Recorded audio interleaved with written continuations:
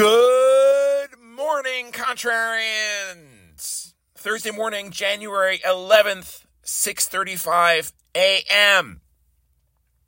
Stocks eked out a small gain yesterday in what was a relatively quiet session, which changed after the close when we had the major news of the day come through with this long-awaited approval of spot Bitcoin ETFs.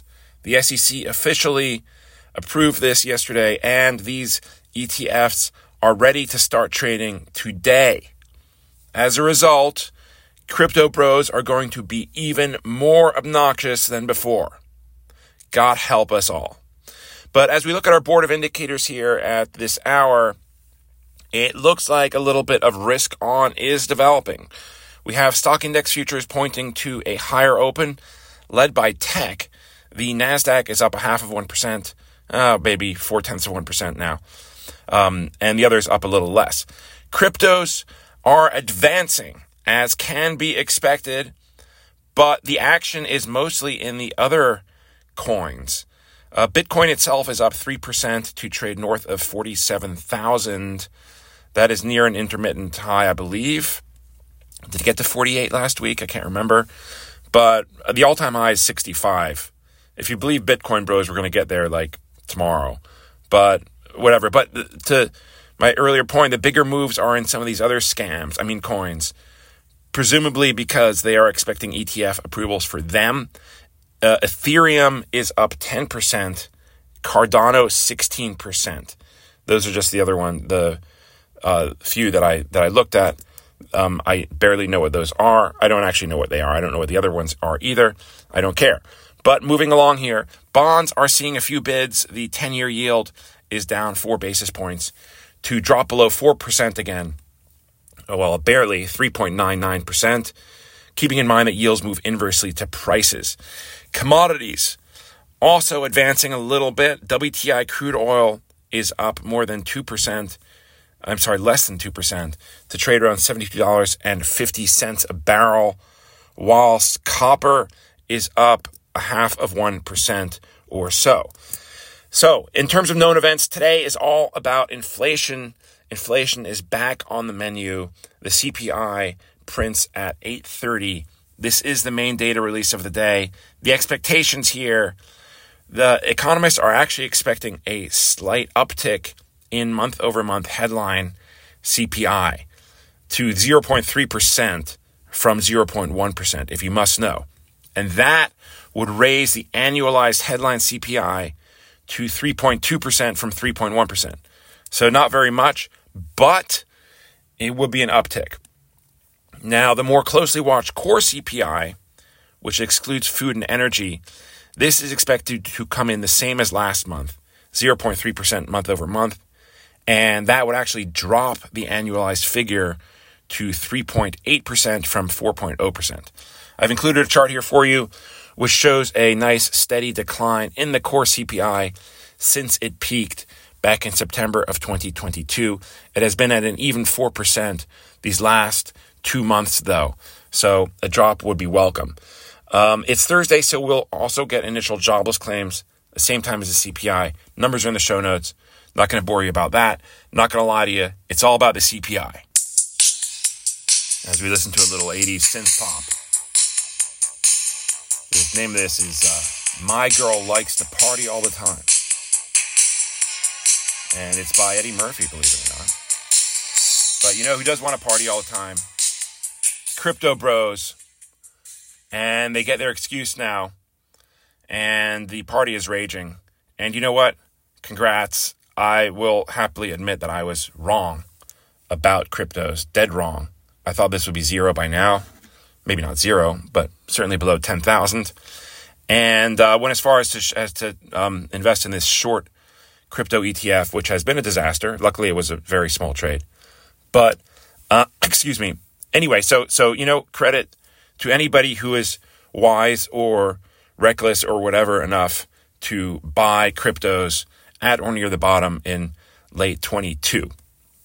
But moving along here to the real economics, which is the CPI. And I will repeat what I said before about the expectation. This is important. the headline CPI is expected to increase over last month. Okay? This is baked in. Investors are now expecting it. They know this is what the economists have assessed, and economists, for all their numerous faults, usually get the CPI pretty right. The actual number usually misses by 1/10 or 0.2%, if that. The only time it misses by more is when there are exogenous shocks, like Russia invading Ukraine, or stimulus checks due to COVID, or COVID itself.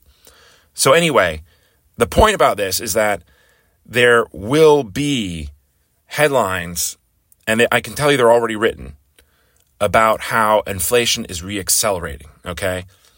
And some of these headlines may even throw in that it's reaccelerated unexpectedly, which will be a bold-faced lie, because the Economist Survey expects this to increase, okay? And news organizations will be running with this, assuming the CPI comes in as expected, which it will probably be very close. And they do this to generate shock, because shock generates clicks, and clicks help their bottom line. All very simple economics. This is what the news business has come to since news organizations stopped selling newspapers. They still sell newspapers to old people, but very little, and nowhere near what they were 20 or 30 years ago. Anyway, in fact, you already have CNBC now reporting that today's inflation figure, quote, could challenge the market outlook for big rate cuts, end quote. So they're already getting ahead of this. Now, happily, we all know better than to fall for this nonsense. First of all, a rise in headline CPI is anticipated, and markets move on what is anticipated, not on what the news organizations blare with their headlines. Secondly, perhaps more importantly, the core CPI, which is more important, at least for the Fed, because it's a pure gauge. It strips out food and energy, which tend to fluctuate quite widely, and so it's a pure gauge of actual prices, or so the theory goes. And this is expected to drop. Well, the monthly figures expect to hold steady, but actually drop on an annualized basis. Again, the numbers are 0.3% core CPI expected. That's the same as last month. And then that will drop the annualized figure to 3.8% from 4.0%. Now, if that doesn't come in as expected, if that actually shows an increase in the core CPI, then the headlines will be somewhat more justified. But as a whole, you can clearly see from the chart that I included that inflation is softening. Now, it's not quite where the Fed needs it. The Fed needs it at 2%. And if we're looking at 4% or 3 for headline and 3.8% for core, that still requires a drop of another 50% if the Fed is going to cut rates. And indeed, for this month's Fed meeting, which is on January 31st, investors, Fed futures traders at least, are pricing in just a 3% chance of a rate cut. So it's going to take a very soft inflation report to move that needle. And it will also probably require very soft job figures, and we're not getting another non-farm payrolls report before this meeting. So for all intents and purposes, a rate cut this month is out. Now, where it gets interesting is at the subsequent Fed meeting, which is March 20th. And right now, 67% of futures traders are pricing in a rate cut of 25 basis points. I shouldn't word it that way. The chances of a rate cut are at 67%. Okay, and that's pretty high. So 2/3 of 67%, a majority. And you're going to want to keep an eye on that number, not just after this CPI print, but through the next several weeks. But anyway, this futures figure, and I've linked you to it, I think, yes, I did, will tell you more about how investors are reacting to the CPI print than any news headlines will, probably. Okay, so that's much more important, and this is why the news industry is digging its own grave because they do these things that they're essentially falsehoods to generate clicks, and people fall. Some people fall for it. Luckily, we're all smart enough. But anyway, I've gone on long enough. 10 minutes. This has got to be a record. I usually never speak this long, but there's a lot going on here, and I wanted to clear out this expectation with the CPI, just so you know exactly what's going on. So I'll shut up there, and we'll be back here again tomorrow, provided I still have a voice. Speak then. Bye.